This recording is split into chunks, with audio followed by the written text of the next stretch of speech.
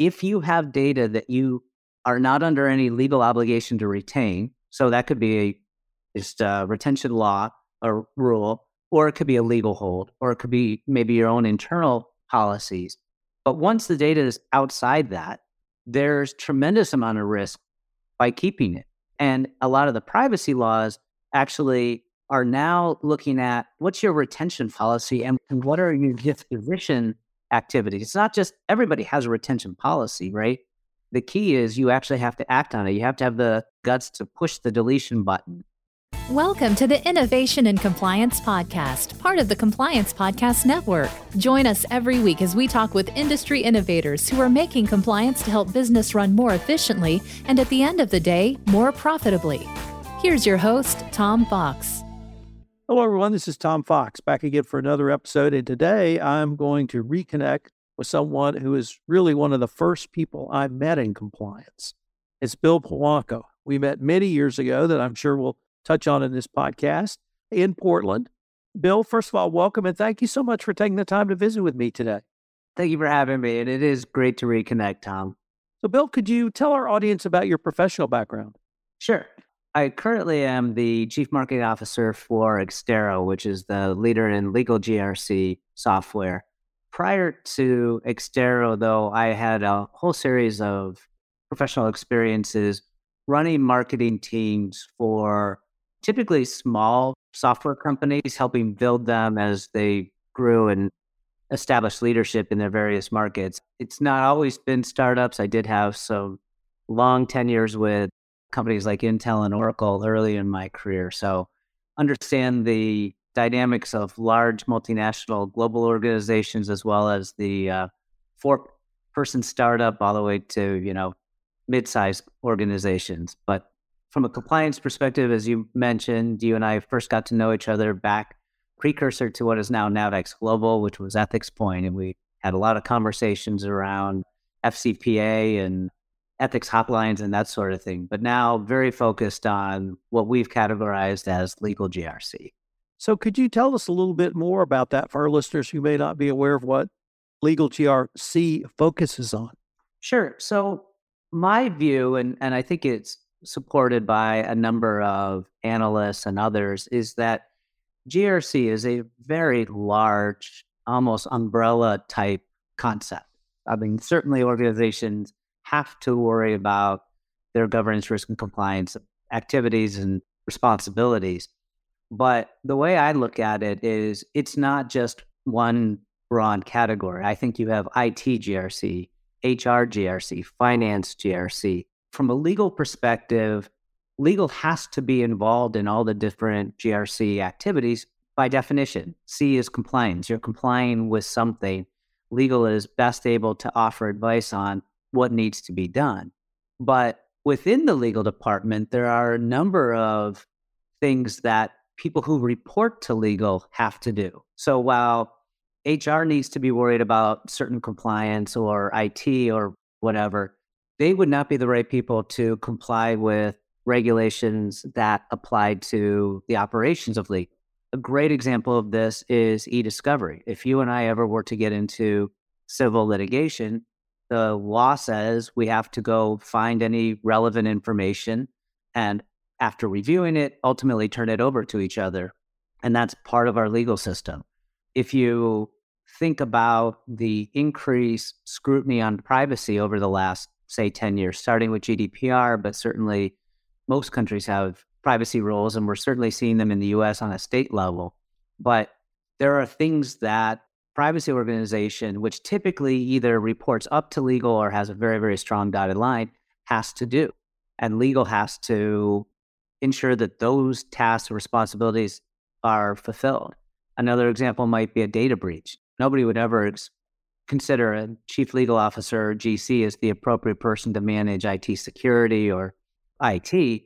But if a breach or an incident is detected, while the appropriate people are running down the what happened, how do we fix it, what was the exposure, legal has to understand, was there personally sensitive data compromised? And if so, what's the scope of it? And what jurisdictions do those individuals reside in? Because there are reporting notification requirements.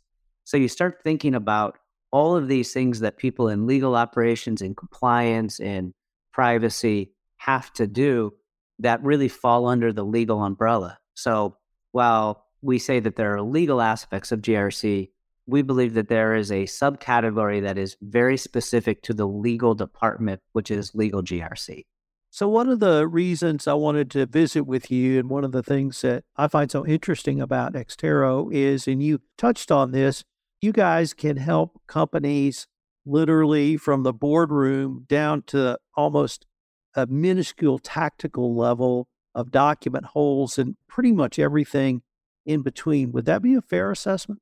It would. And it's interesting. Our founder and CEO background was he had a master's in computer science, and he was working with insurance companies and large financial institutions in the IT arena, helping to hook up different applications for different departments. And one of the things he noticed was that legal didn't have that platform.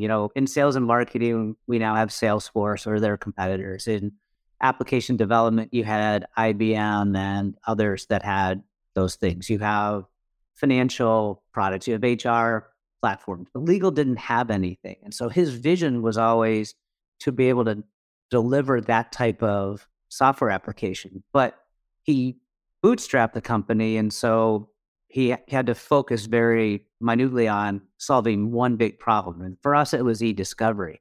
But the thing that we always saw was that it all comes down to data. Do you know where your data is? Do you know which person in your organization owns that data? Do you know what regulations apply to that data? Do you know what third parties have access to that data? And can you defensively prove the integrity of that data so that you can prove that it hasn't changed from the moment that it either was brought into your organization or created all the way through disposition? And so we look at all the different activities, starting with understanding where your data is and then being able to connect to that data, because you can then respond to requests for that data. You talked about document review. You think about it from an e-discovery perspective. Obviously, if we're in litigation and we have a dispute and the law says I have to send you all of the relevant information, I'm going to want to review that information prior to sending it to you, right? I want to make sure that there's nothing that's under attorney-client privilege. I want to ensure there's nothing under confidentiality, and I don't want to oversend you stuff. So you've got document review there. Well, that same process is required if there's an internal investigation for employee misconduct. It's the same thing if you're complying with the data subject access request requirement. So if a employee or a consumer has the right under the various different legislation to say, what data do you have on me? Well, I need to go find that data. I need to collect it. I need to be able to review it to make sure that if Tom Fox is actually asking for the data, that it really is Tom's information. I also have to have the ability to redact, because if Tom is sending an email to Bill and he wants to see what that is, well, Bill's email address is there. So that's obviously PII. So I have to redact out anything that isn't Tom. Similarly, I gave the example of the data breach. I need to be able to look at data that's potentially compromised to determine, is there any PII or personally sensitive data there? Because then I need to go eventually potentially make notifications or reports to the various data authorities. So if you think about that, you've got the same thing that needs to happen, but in very different business cases and very different use cases. So we look at it as, if we start at that granular level of understanding the data and being able to connect to all those different data sources, we then can help our clients respond to requests for that data in whatever form they take. I guess what I heard was process. 100%. That process, cuts across. It's not really what the issue is. It's the process of identifying the data, securing the data, bringing the data forward, putting it in a data lake or other place that can be then analyzed, looked at, or even just held there, and then taking appropriate action from there.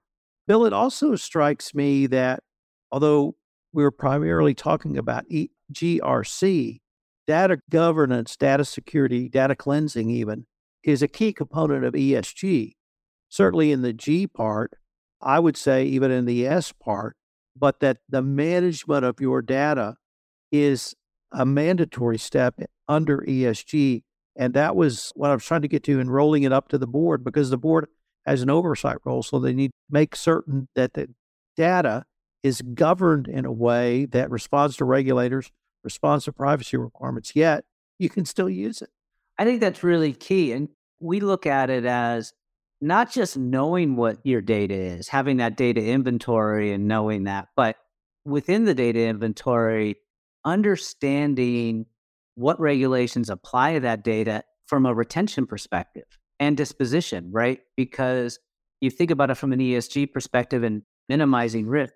If you have data that you are not under any legal obligation to retain, so that could be just a retention law or rule, or it could be a legal hold, or it could be maybe your own internal policies. But once the data is outside that, there's tremendous amount of risk by keeping it. And a lot of the privacy laws actually are now looking at what's your retention policy and what are your disposition activities. It's not just everybody has a retention policy, right? The key is you actually have to act on it. You have to have the guts to push the deletion button. But when you have the processes and the technology that enable you to confidently push that button, you're going to minimize your risk and you're going to ensure compliance across a whole swath of regulations. Bill, when you and your colleagues are visiting with folks in the corporate world or perhaps even in the legal world, are you talking to IT folks, or are you talking to the lawyers or compliance professionals or others that have to use the data, or is it a variety of that sort of targeted customer or client approach? It absolutely is a variety of different people.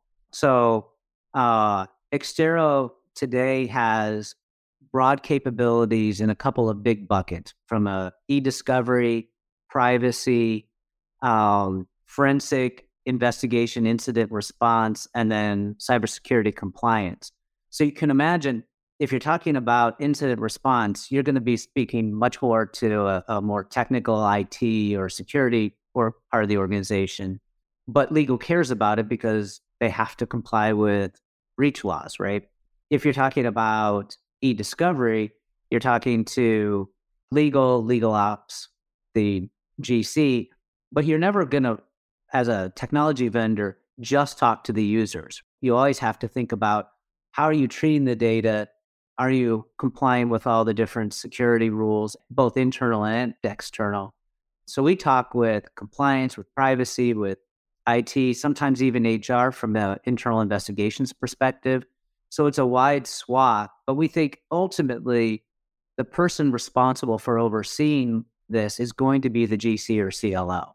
One of the things that the regulators in my world of the FCPA have clearly communicated, and here I'm talking about the Department of Justice, is they want documents secured and they want documents turned over quickly if they're what they call hot docs or relevant documents to their investigations.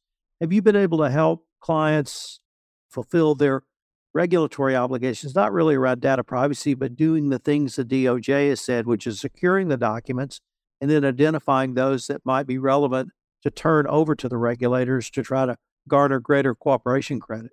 Certainly, we're not a security company from an archive or something like that, but to the extent that data is required by one of the different governmental agencies, that's exactly what our e-discovery product does.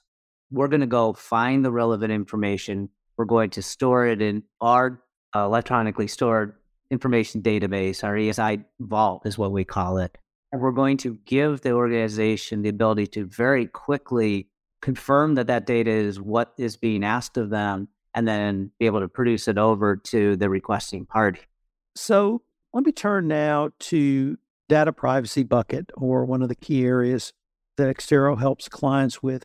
And here I want to zero in on the issue of consent, because obtaining consent to store data, certainly release data, perhaps even look at data, is a prevalent feature of GDPR laws in the EU and the United Kingdom, perhaps not so much here, but every multinational company faces that.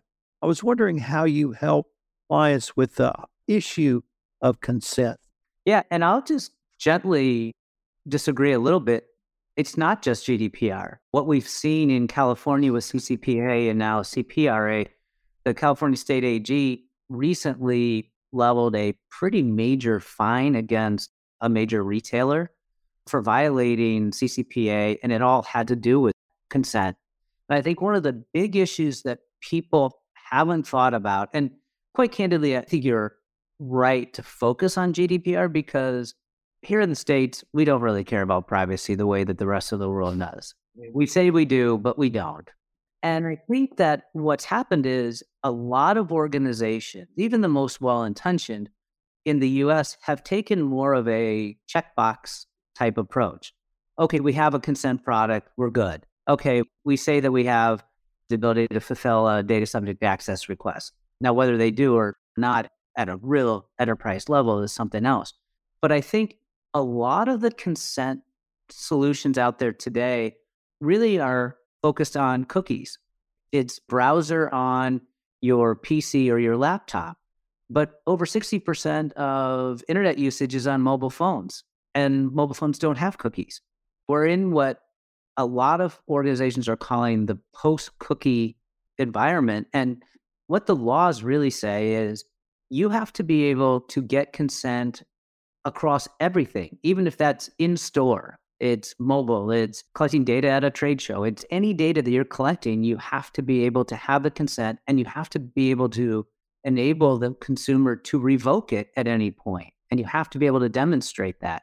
And I think that that's one of the things when companies look at our consent product, they get a good level of comfort knowing that we are looking at the process of obtaining consent across any different medium, but also being very clear and giving very easy access to revoke or tailor the type of consent that the consumer is granting the organization.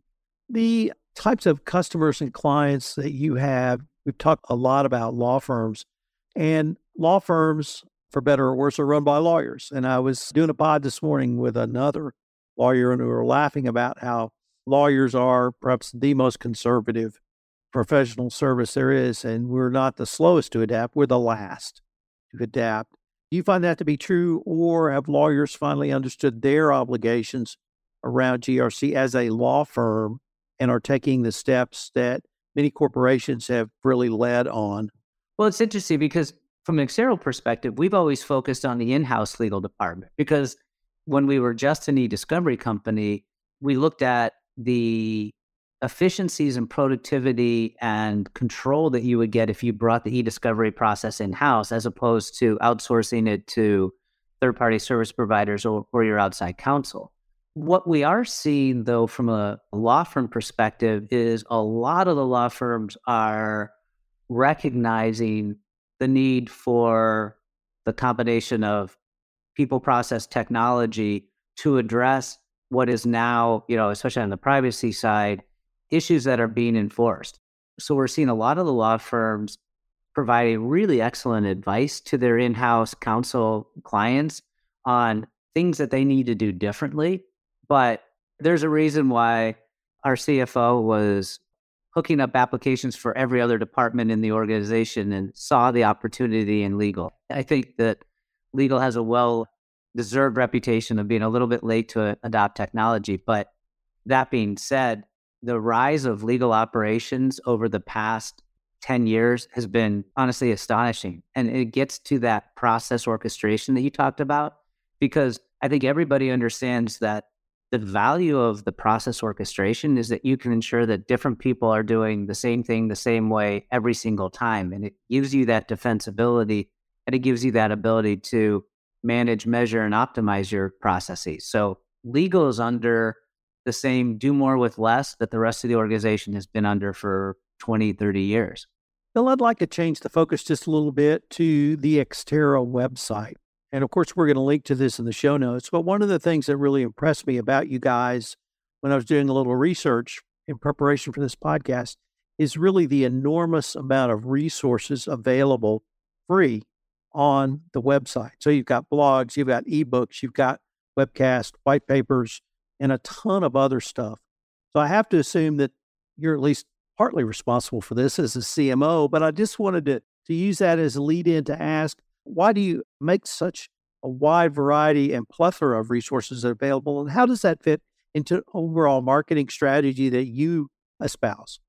That's a great question. And thank you for noticing it, because I am extremely proud of the marketing team and broader colleagues that I have at Extero. Ultimately, Tom, you're right. I'm a marketer. My job is to make sure that people know who we are and want to buy our products and then turn it over to our sales team. But the reality is, nobody's in the market to buy software until the morning that they wake up and decide what I'm doing isn't working for me anymore. I'm not going to be able to convince you to purchase a large enterprise application just because I've got the gift of gab. So my philosophy is, I want to provide high quality educational content to the people that would ultimately use my products. So if I can help somebody understand how to optimize a data subject access request process, or how to conduct a document review more efficiently and help them do their jobs more effectively, and I do that for 5 years and they are more productive, they're more efficient, and they like the content that we're creating, then ultimately at some point they're going to say, the way we're doing things isn't quite working anymore. And I trust Extero because they have such good content. I'm going to infer that their products are good. And at that point, I'm sure we're not going to be the only vendor that they're going to compare, but at least we get an opportunity to show them just the value that we provide.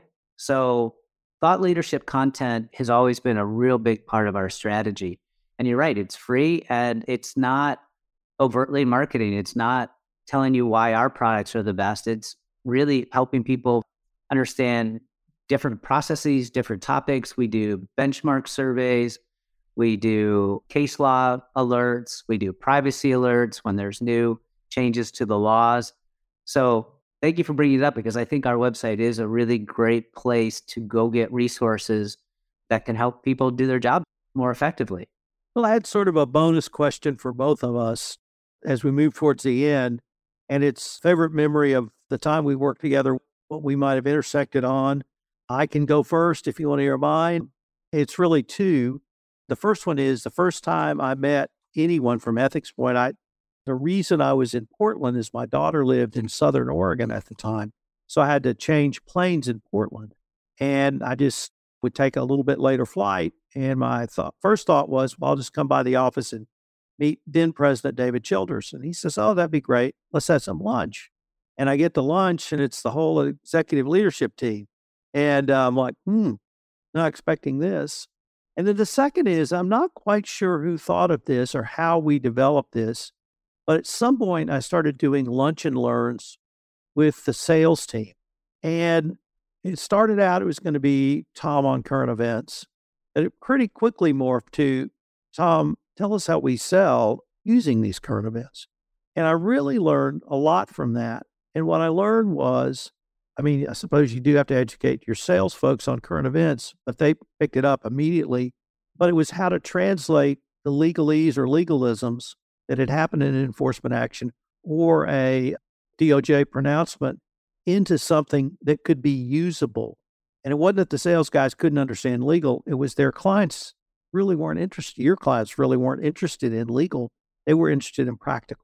And certainly if there was a legal requirement behind it, that was of some note. But it really helped me to understand what my message needed to be, whether it was to a sales team or whether it was to in-house compliance. So those were really the two things I got out of working with you and your team early on at Ethics Point before, the sale or any of that. Yeah, no, I remember that lunch. But the point you bring up there is, like, everybody in the software space talks about wanting to be a trusted advisor, but you really do need to understand what is the day-to-day life of our users and what are their concerns. And for me, my favorite, or maybe not favorite memory, but just remembering how we got together, it was that same philosophy that I just talked about. Was, I don't think it's effective for me to say my hotline is better than, my competitor's hotline.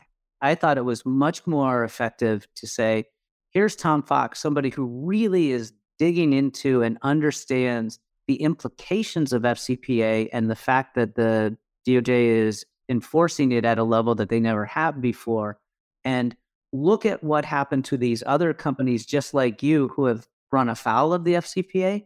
And what do you need to do to be different and to ensure compliance and to ensure that you're not going to run afoul? And so, in my opinion, getting an expert like yourself to help our customers or our prospective customers to understand at a granular level and at a very approachable level, right? It's like you said, how does this apply to me and what do I need to do differently to ensure that I'm protecting my organization? So I remember reaching out to you and saying, would you please come on a webinar and help, our customers understand this at a better level? And you agreed and we were off and running.